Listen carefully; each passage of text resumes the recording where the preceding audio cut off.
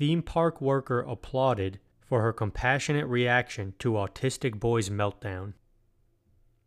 While attending a conference in Florida, Lenore Koppelman decided to visit Universal Orlando Resort together with her husband and her son Ralph.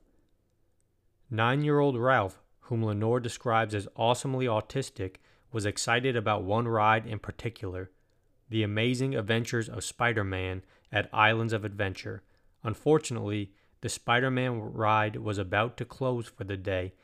That's when Ryan started having an autistic meltdown. Suddenly, a theme park employee came over to help. She rested next to him